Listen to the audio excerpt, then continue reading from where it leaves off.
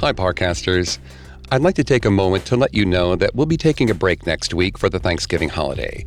But don't worry, we do have a very special treat lined up, so stay tuned for that. I'd also like to take this opportunity to say thank you. Your loyalty and support is what makes this show possible, and this year more than ever, it has meant so much to us. From all of us here at Parcast, we wish you a very happy Thanksgiving. Thanks for listening. Due to the graphic nature of this killer's crimes, listener discretion is advised. This episode includes discussions of murder, assault, and bodily mutilation that some people may find offensive. We advise extreme caution for children under 13.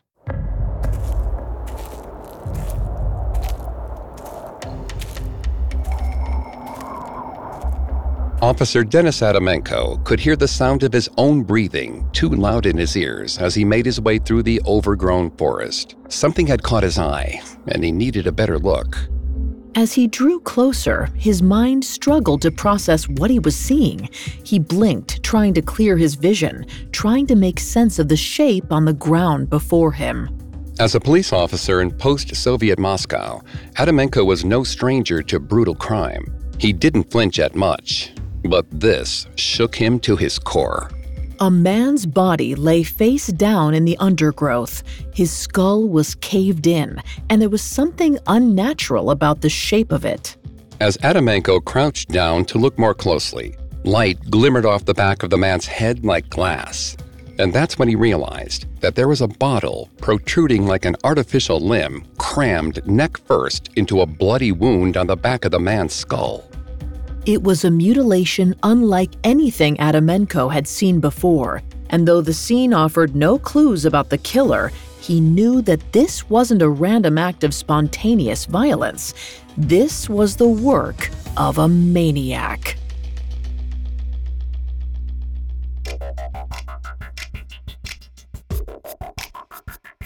Hi, I'm Greg Polson. This is Serial Killers, a Spotify original from Parcast. Every episode, we dive into the minds and madness of serial killers.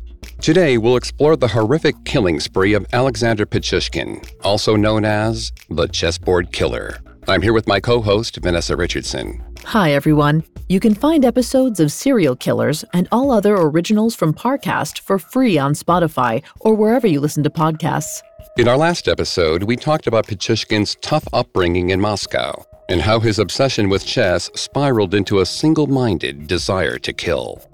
Today, we'll delve into the last 4 years of Pichushkin's murder spree and how his increasingly reckless killings led to his downfall. We've got all that and more coming up. Stay with us. This episode is brought to you by BetterHelp. Bottling everything up is never a good idea. It can have some terrible consequences. I mean, think about the subject matter we cover on our show. I wonder how much easier it would be if we normalized talking about negative feelings instead of lashing out when it all builds up. I recently had a session where I faced some things going on in my life I hadn't spoken to anyone about, and when I talked about it with my therapist, I realized how heavy it actually was, and I was able to see it in a different light, and it didn't feel as heavy anymore. When you need to talk, but you want a safe space for that conversation, I highly recommend BetterHelp. Even if you haven't experienced major trauma in your life, therapy is excellent for day-to-day positive coping skills and learning how to set boundaries. So if you want to give therapy a try, check out BetterHelp. It's entirely online, convenient, and flexible. It's also easy to get started. Just fill out a brief questionnaire to get matched with a licensed therapist. Get it off your chest with BetterHelp. Visit betterhelp.com/serialkillers today to get 10% off your first month. That's BetterHelp, HELP.com/serialkillers. Hear that? Believe it or not, summer is just around the corner. Luckily, Armor All, America's most trusted auto appearance brand, has what your car needs to get that perfect summer shine.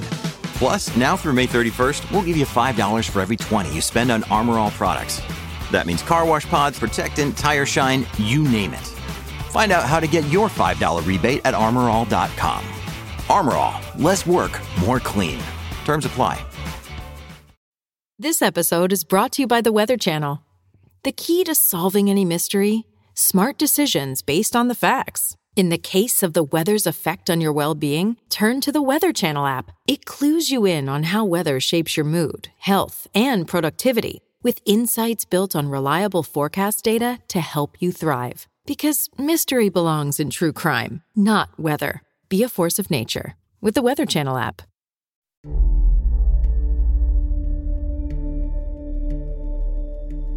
In February of 2002, Russia's capital city was under attack by one of the most prolific serial killers in the nation's history, but nobody knew it. 27-year-old Alexander Pichushkin was as stealthy as he was single-minded, employing a well-honed method that worked like a charm. Once he settled on a victim, he would invite them to accompany him on a walk through Bitsa Park, a sprawling woodland in the city's southwest. He'd lure them with a sob story. His dog had died, he wanted company, and the promise of free vodka. Once he was alone with his victim, he'd incapacitate them by hitting them over the head, then throw them down a well to drown in the vast sewer system below. Not a trace of them remained. Over the course of a single year, Pichushkin had killed at least 10 people this way. And he was only just getting started. As we discussed last time, Pichushkin was a keen chess player ever since his grandfather introduced him to the game in his adolescence. We don't know exactly what it was about chess that drew him in, but since Pichushkin was bullied at school and struggled academically, it's likely he got a thrill from finding something that he could finally excel at. But after Pichushkin committed his first murder at 18, his obsession with chess took a dark turn. The thrill of simply winning a match paled in comparison to getting away with murder, and his twisted mind concocted a way to blend the two. He wanted to kill enough people to fill the squares on a chessboard, all 64 of them. Pichushkin was now playing a much darker kind of game, the rules of which give us some insight into his personality. Vanessa's going to take over on the psychology here and throughout the episode. Please note, Vanessa is not a licensed psychologist or psychiatrist, but she has done a lot of research for this show. Thanks, Greg. Pichushkin's interaction with his victims was, of course, nothing like chess. It was a one-sided, sadistic game in which his opponent had no opportunity to strategize or make their own moves. In fact, Pichushkin didn't see his victims as his opponents at all. He saw them as pieces on a board, inanimate objects that he could manipulate and position as he pleased. Seeing other human beings in this way could be a symptom of a personality disorder, most likely narcissistic personality disorder. According to the DSM-5, NPD is characterized by a pattern of grandiosity, need for admiration, and lack of empathy. As far as we know, Pichushkin has never been formally diagnosed, but he fits all three main criteria. Grandiosity in psychology refers to feelings of superiority and entitlement, an exaggerated sense of being better and more deserving than other people. Pichushkin had no qualms about preying on vulnerable people and taking their lives, and seemed to gain a feeling of power and superiority from doing so. His killing spree was motivated by his desperate desire for admiration, specifically his wish to be as famous as the notorious Russian serial killer Andrei Chikatilo, and Pichushkin's lack of empathy for his victims is clear in every account of the murders. He had no empathy, even for the most vulnerable kinds of people, and often targeted them on purpose. Many of his victims were seniors, a few were children, and his most recent was a pregnant woman. On February 23, 2002, Pichushkin attacked 19-year-old Maria Viracheva, who survived against extraordinary odds after he threw her down a well and left her to die. By February 24, 2002, Maria was in the hospital, where police told her that they wouldn't investigate the attack, and Pichushkin, believing her dead, was on top of the world. Over the next couple of weeks, he killed 3 more people. Then, in early March, he crossed paths with Mikhail Labov, a 13-year-old boy he met outside a metro station. Some reports say Mikhail was homeless, but it's not clear whether that's true. But he was bored and broke, and easily lured by the promise of free alcohol. So he went with Pichushkin into the wilderness of Bitsa Park, trudging for 20 minutes through snowy forests until at last they reached a clearing beside a well. Pichushkin offered Mikhail a cigarette, which he readily accepted along with his vodka. They drank, and then, in a flash, Pichushkin struck. The blow to the head sent Mikhail crumpling to the ground, barely conscious. It was easy for Pichushkin to shove him down the well, sending him tumbling into the darkness. But Pichushkin made a mistake. Elated by yet another successful kill, he turned on his heel and strolled back out of the park, never looking back. If he had, he would have noticed that Mikhail's jacket was caught on a piece of metal just inside the well. The fabric was strong enough to stop the teen's fall, suspending him in midair. Disoriented, Mikhail crawled back out of the well and lay shaking on the frozen ground. Once he regained his strength, he made his way back out of the park and found a policeman. He reported exactly what happened to him. Unmoved, the policeman told Mikhail to go home. It gets weirder. A week later, Mikhail ran into Pichushkin outside the same metro station where they met. It's hard to say which of them was more startled, but Mikhail's reaction was instant. The boy screamed in horror, clutching at his hair, drawing stares from passers-by. He ran over to a police officer stationed near the metro and grabbed his arm, pointing frantically at Pichushkin. He yelled, "That's the man who attacked me. That's him. You have to do something." Throughout all of this, Pichushkin was eerily calm. He was surprised to see Mikhail alive, of course, but he wasn't worried. He knew that nobody would believe Mikhail, who was just a kid. And he was right. The policeman snatched his arm away from Mikhail and told him to go home. None of the cops even looked twice at Pichushkin. After Maria Veracheva reported her attack to the police, the officer blackmailed her to keep her quiet. Not because he was trying to protect Pichushkin. It seems that he simply didn't want to do the work of investigating this heinous crime. Now, in light of Mikhail's 2 attempts to alert the police, it's clear that this was a pattern of behavior. In the mid-2000s, the Russian police didn't have a good reputation. Corruption was rampant, and citizens were used to being stopped by police for reasons that seemed arbitrary, designed to solicit bribes. A 2008 survey by the Levada Center in Moscow showed more than half of the Russian population didn't trust the police. And yet, both Maria and Mikhail wanted to put their trust in the police. They wanted to believe that law enforcement would do its job and protect them. Instead, the authorities cast them aside and let Pichushkin's reign of terror continue. The moment outside the metro station was intoxicating for Pichushkin. As a child and adolescent, he felt ignored, abandoned by his father, and ostracized by his classmates. Now he felt invincible. Mikhail accused him in broad daylight, right in front of a group of police officers, and nothing happened. He was unstoppable, a superhuman force. And yet, his personal life remained frustratingly mundane. Now 28, Pichushkin had lived in the same small apartment with his mother and sister for his entire life. In the 2-room apartment, which was part of Russia's first public housing projects, the living room doubled as a second bedroom. There was little space, even less privacy, and things were about to get even more uncomfortable. Around 2003, Pichushkin's sister Katya got married, and her husband moved into the Pichushkin family apartment. The young couple took the bedroom, while Pichushkin and his mother Natasha both slept in the living room. Pichushkin slept on a couch, 10 feet from his mother's queen-size bed. We don't know much about what the family environment was like, but it's hard to imagine this was a comfortable situation for a young man. But Pichushkin had a goal to keep him occupied. One of his few possessions was the chessboard where he marked off his kills one by one. With each square, he was inching steadily closer to his dream of 64 kills.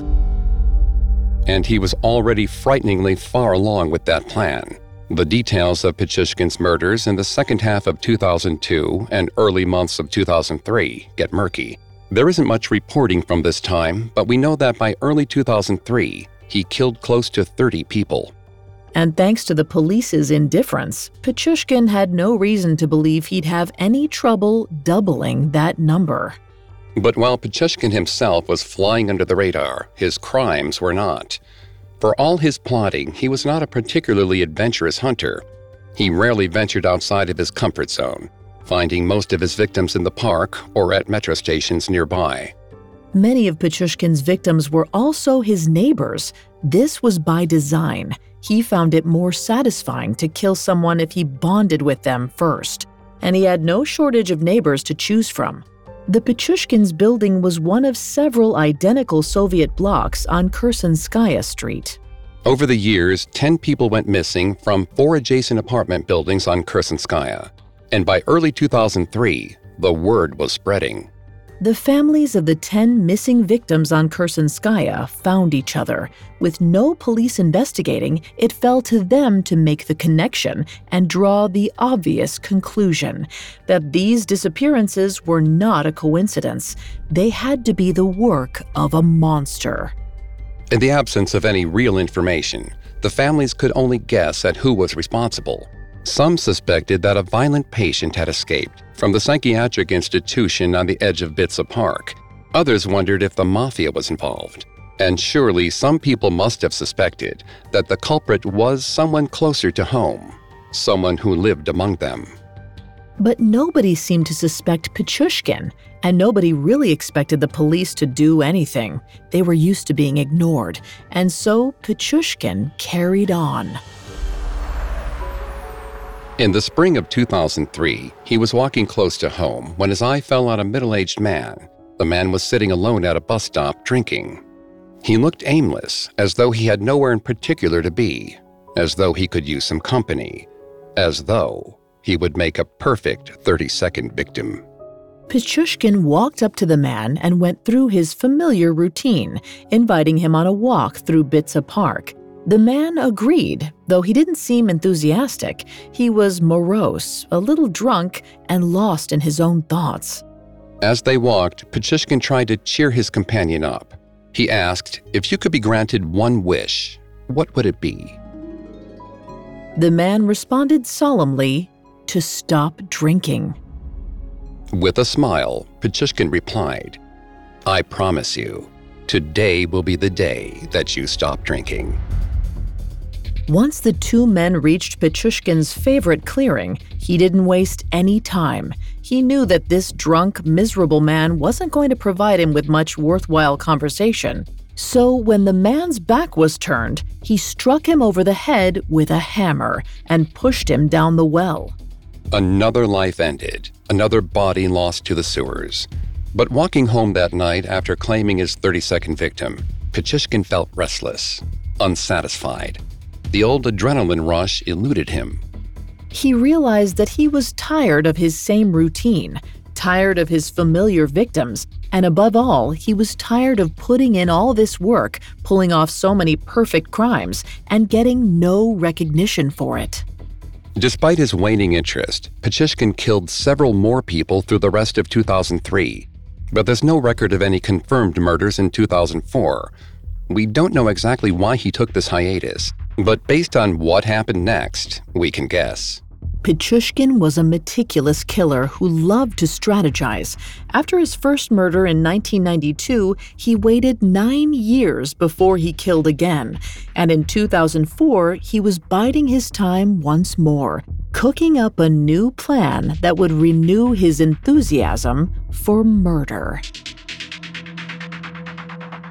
Coming up, Pichushkin's killing spree takes an even more gruesome turn.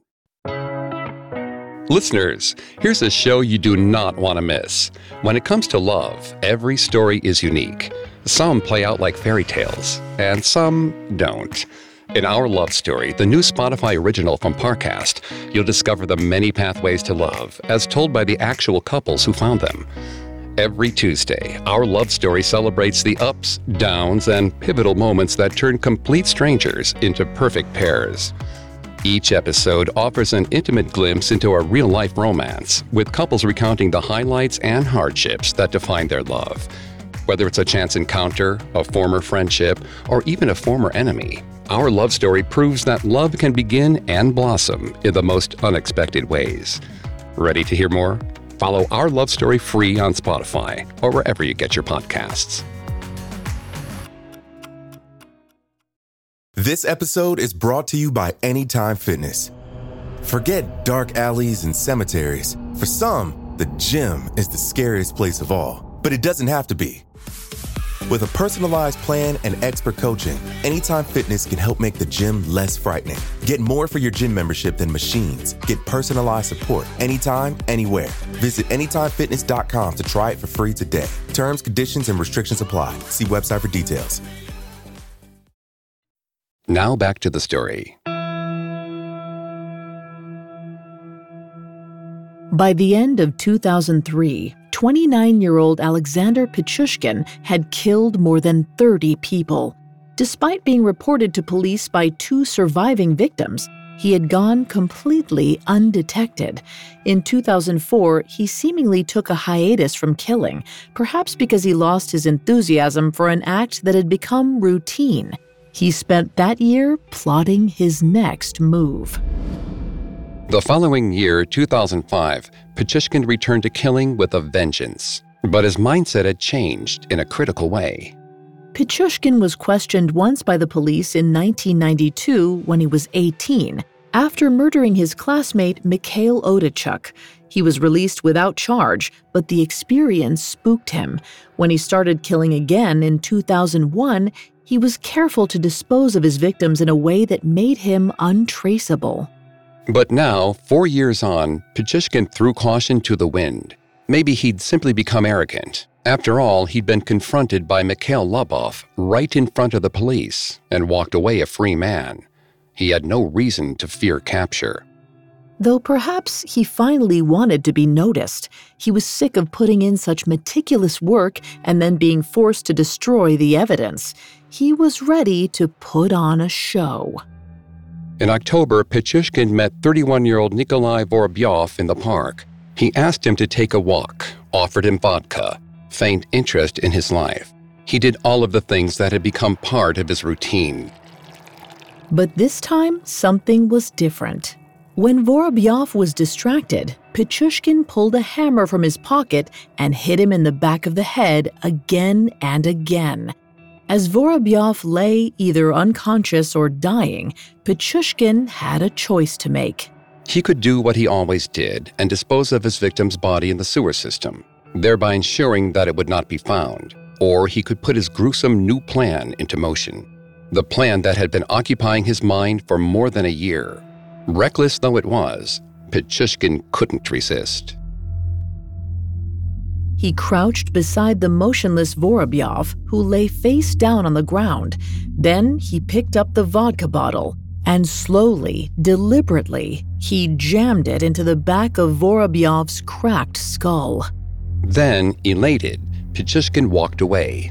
He left Vorobyov's brutalized body lying in the forest and went home to his family. He no longer feared getting caught. Then again, it's also possible that deep down he wanted to be caught. He'd been invisible for his entire life, with a dead-end job and no love life.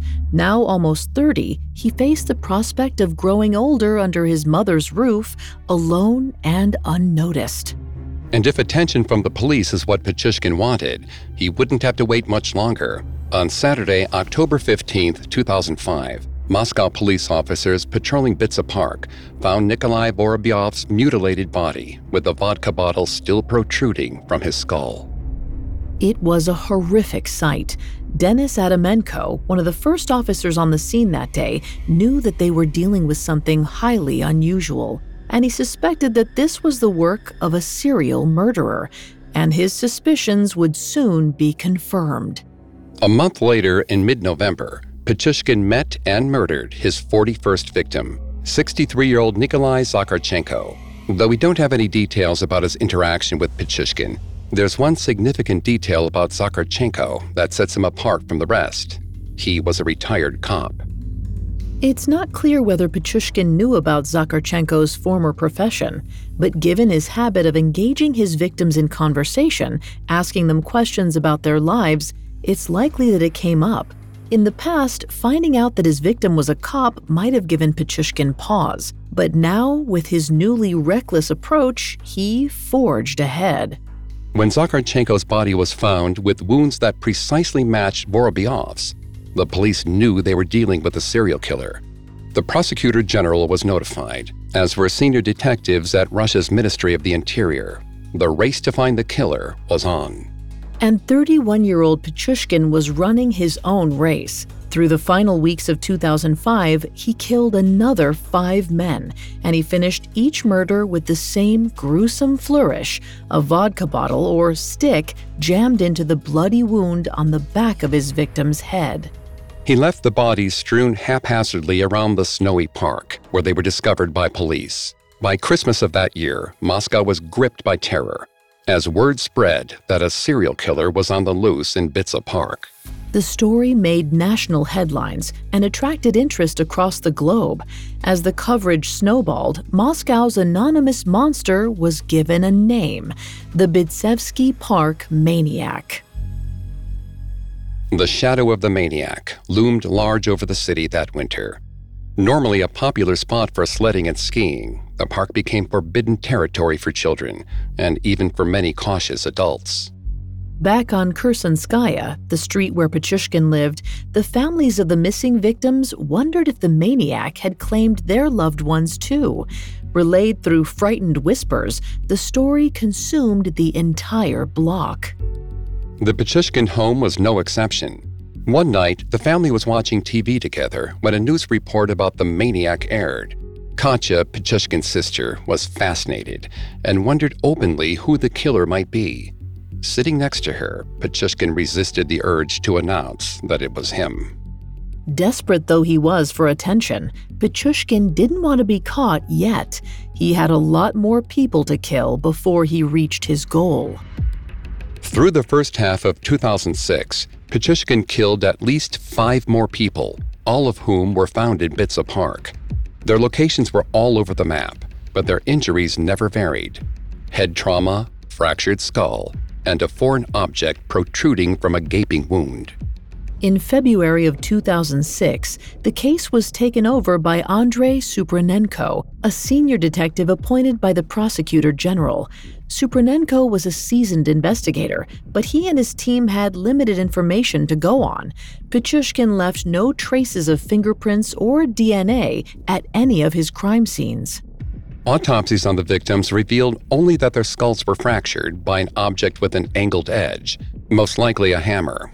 But with no other evidence and no apparent links between the victims, the investigation moved slowly. And then, in June of 2006, Pichushkin made a mistake that would be his undoing. Or perhaps it wasn't a mistake.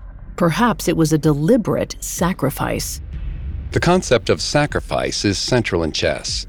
In a sacrifice, a player gives up a piece, often something valuable like a queen, in order to gain some other tactical advantage or to facilitate a checkmate. It's a leap of faith, giving up something of value in the belief that the reward will outweigh the cost. This idea might help us understand what happened next. On an afternoon in mid-June, Pichushkin had just finished a shift at the supermarket. His co-worker, 36-year-old Marina Moskolyova, was leaving the store at the same time, and the two struck up a conversation. Pichushkin asked if she'd like to go on a walk in the park. Marina said yes. Then Pichushkin asked, "How about right now?"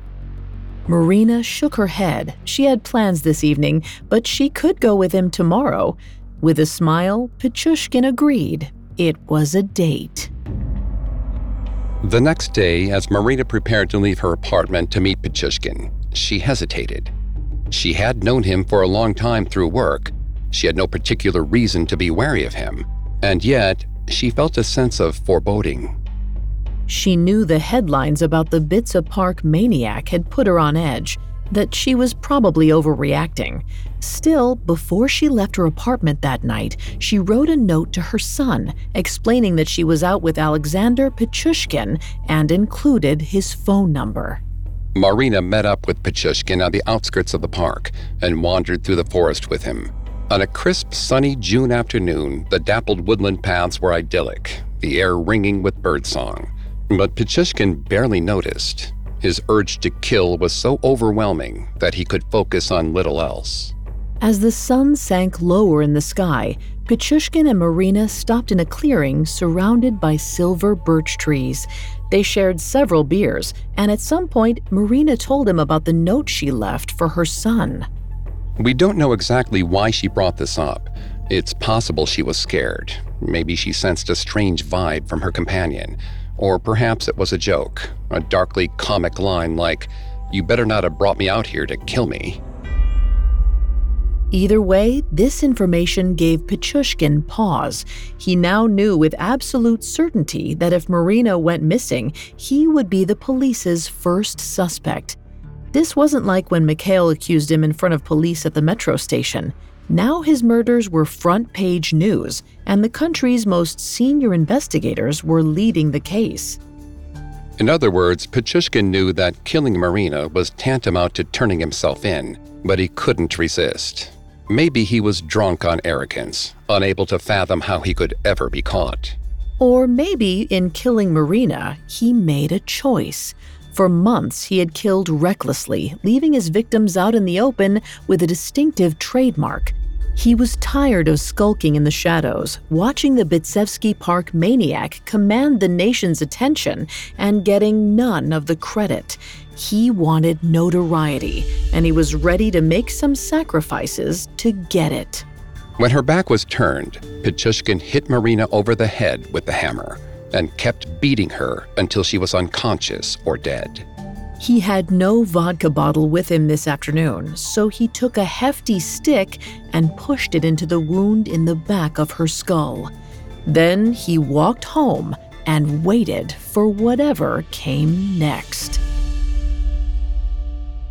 Up next, the Moscow police close in on Pichushkin. Your brain needs support, and new Ollie Brainy Chews are a delightful way to take care of your cognitive health. Made with scientifically backed ingredients like Thai ginger, L-theanine, and caffeine, Brainy Chews support healthy brain function and help you find your focus, stay chill, or get energized. Be kind to your mind and get these nootropic chews at ollie.com. That's OLLY.com. These statements have not been evaluated by the Food and Drug Administration. This product is not intended to diagnose, treat, cure, or prevent any disease. Hear that? It's the sound of someone whacking the ground with a rake. Specifically, they're beating around the bush, which we've done enough of in this ad too, so let's get right to it. The new Money Maker scratch-off from the Ohio Lottery doesn't beat around the bush. Money Maker. Play the game and you could win money, up to $2 million. With more than $88 million in prizes, ranging from $50 to $500, Money Maker cuts right to the cash. Lottery players are subject to Ohio laws and commission regulations. Play responsibly. Now back to the story.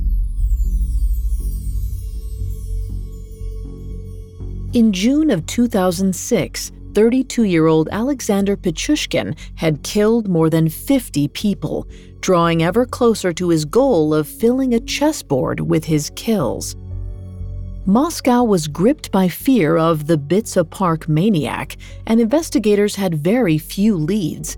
But Pichushkin's most recent victim, Marina Moskolyova, had taken precautions. Marina, spooked by the headlines about the Bitsa Park maniac, left her son a note explaining that she was on a date with Alexander Pichushkin, whose phone number she wrote down. After Marina failed to come home from her date, her son knew exactly what to do. He called Pichushkin and asked where his mother was. Pichushkin's response was baffling. "I haven't seen her in 2 months." This was an obvious lie. Pichushkin and Marina worked together at the supermarket almost every day. He should have been anticipating this call since Marina had told him about the note, but he didn't seem to have a cover story prepared. As Marina's son pressed him, Pichushkin said he was busy and then hung up. Immediately, Marina's son alerted the police, who began searching the park. At this point, they'd found 12 of the maniac's victims and had a horrible suspicion that Marina was about to become the 13th. They didn't have to search for long. On June 14th, the police found Marina. Her distinctive wounds left no doubt that she was murdered by the maniac. But there was an even more important piece of evidence on her body. Police found a metro ticket inside Marina's pocket, which was time-stamped. Using that ticket, they searched surveillance footage and found Marina with Alexander Pichushkin at her side. The pair got onto a train at Novye Cheremushki station and got off at Konkovo, which was close to Bitsa Park. Taken together, the note and the surveillance footage were damning. And this time, the police weren't going to sit on their hands and do nothing. Shortly before midnight on July 16, 2006, the Pichushkin family were getting ready for bed. A knock on the door startled Pichushkin's mother, Natasha, who answered it warily. As soon as the door was open, a small army of riot police stormed the apartment, pushing into the living room where Pichushkin was. Natasha was terrified, but the officers were pleasant, telling her that they needed to question her son about a string of burglaries in the area. Pichushkin was calm and didn't resist as the police put him under arrest and escorted him out of the apartment. Curtains twitched as the row of officers marched Pichushkin past the windows of aghast neighbors. Once he was in custody, an officer handed Natasha a document spelling out what Pichushkin was actually accused of. Natasha sank to the couch in motionless shock. Around her, police officers searched the apartment from top to bottom, looking for evidence against Pichushkin. Among his scant belongings, they found a chessboard with 63 of its 64 squares marked. There are conflicting reports on exactly what this chessboard looked like. Different versions of the story claim that Pichushkin marked each square with a cross, a coin, or a pasted-on number. But there's no ambiguity about what the marked-off squares represent. Each one was a murder victim. Pichushkin knew it was risky to keep track of his kills on a physical chessboard. In such a small apartment, his mother, sister, or brother-in-law surely must have seen the board at some point and wondered what the marked-off squares represented. But despite the risk, keeping a physical record of murders is a common behavior among serial killers. Many serial killers keep trophies or trinkets from their victims: clothing, personal possessions, even body parts. In their seminal 1995 book, Mindhunter, Inside the FBI's Elite Serial Crime Unit, FBI agents John Douglas and Mark Olshaker describe one possible reason for this behavior. Once the victim is dead and the body has been disposed of, the killer wants to be able to relive the thrill, continue acting out the fantasy, do it again and again. By keeping a kill tally on his chessboard, Pichushkin was trying to bottle the feeling of overwhelming power he had as he murdered his victims, and it would soon become clear just how eager he was to relive his crimes in great detail. In a holding cell at the police station, Detective Superdenko questioned Pichushkin. At first, the 32-year-old was quiet, unwilling to talk, but Supernenko knew how to draw him out. He was familiar with men like this. Narcissists who have never felt appreciated or who want nothing more than to be flattered. Supernenko made a point of staring directly at Pichushkin, giving him his full attention. He told Pichushkin that he admired him and watched the younger man's face light up. Describing his interrogation technique, he said, "It was very important for Pichushkin that people think he was a hero, so I made him feel like a hero." Over the course of many months, Pichushkin gave a confession that stunned even the hardened Supernenko. It didn't take long for Pichushkin to confess to the 13 murders that the police knew about. But soon he began telling Supernenko and his colleagues that there were more. A lot more. There were over 60. He told them about the sewer years, how he murdered dozens of people and disposed of their bodies inside wells. Supernenko and his team were somewhat skeptical. They knew that Pichushkin enjoyed their attention and would happily lie to keep it. And yet, they also had reason to believe him. There had been a string of unsolved disappearances dating all the way back to 2001. And many of the missing victims' families already suspected the Bitsa Park maniac was responsible. When investigators scoured the missing person reports, a lot of the details lined up. But they couldn't take his word for it. And so, on dozens of visits to Bitsa Park, detectives escorted Pichushkin through the woods as he retraced his footsteps and reenacted his crimes on videotape. Using dummies, detectives had him demonstrate exactly how he murdered his victims. He had alarmingly accurate recall of exactly where and how they each died. After months of these surreal reenactments, in combination with missing person records, the authorities had enough evidence to charge Pichushkin with 48 murders and 3 attempted murders. Pichushkin was upset, not because he was being charged, but because he insisted that his real kill count was 60. Even taking into account the 3 victims who escaped, he said that there were 12 more murders that should be counted, but the state could only prosecute what it could prove. On September 13, 2007, Pichushkin's trial began in Moscow. In a particularly striking piece of imagery, he was confined to a glass cage throughout 6-week-long proceedings. As he gave his testimony, he was in high spirits, showing no remorse. Experts from Russia's main psychiatric clinic testified that Pichushkin was sane and also concluded that he had a personality disorder expressed in a sadistic inclination toward murder. His lack of empathy was on full display as Pichushkin smirked and showboated his way through the trial.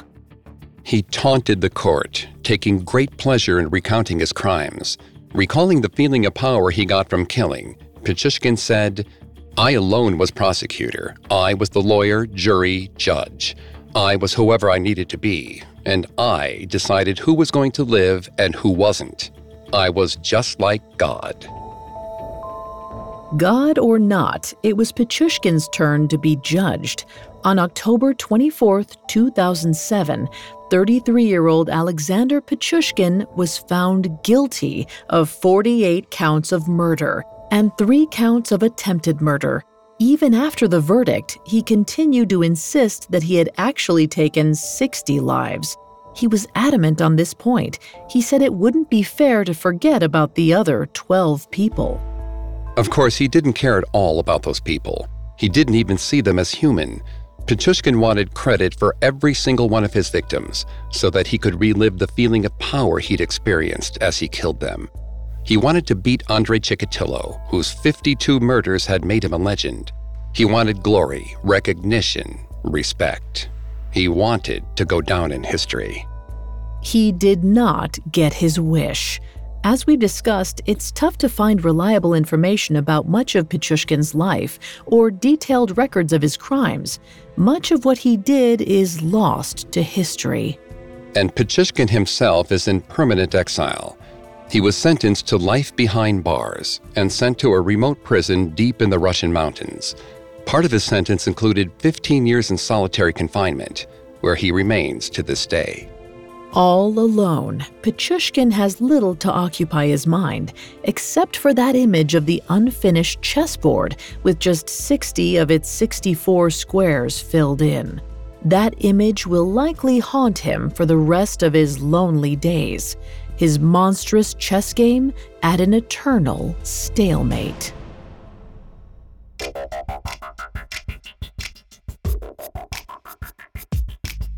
Thanks again for tuning into Serial Killers. We'll be back next week with a new episode. For more information on Alexander Pichushkin, amongst the many sources we used, we found Peter Savodnik's article in GQ extremely helpful to our research. You can find all episodes of Serial Killers and all other originals from Parcast for free on Spotify.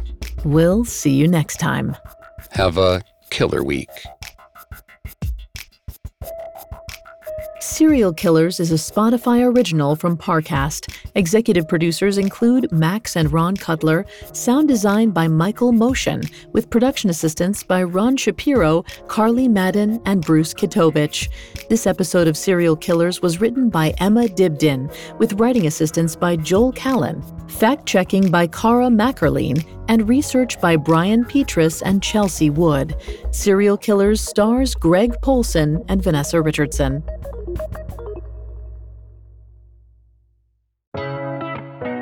Don't forget to check out Our Love Story, the newest Spotify original from Parcast. Every Tuesday, discover the many pathways to love, as told by the actual couples who found them. Listen to Our Love Story free on Spotify or wherever you get your podcasts.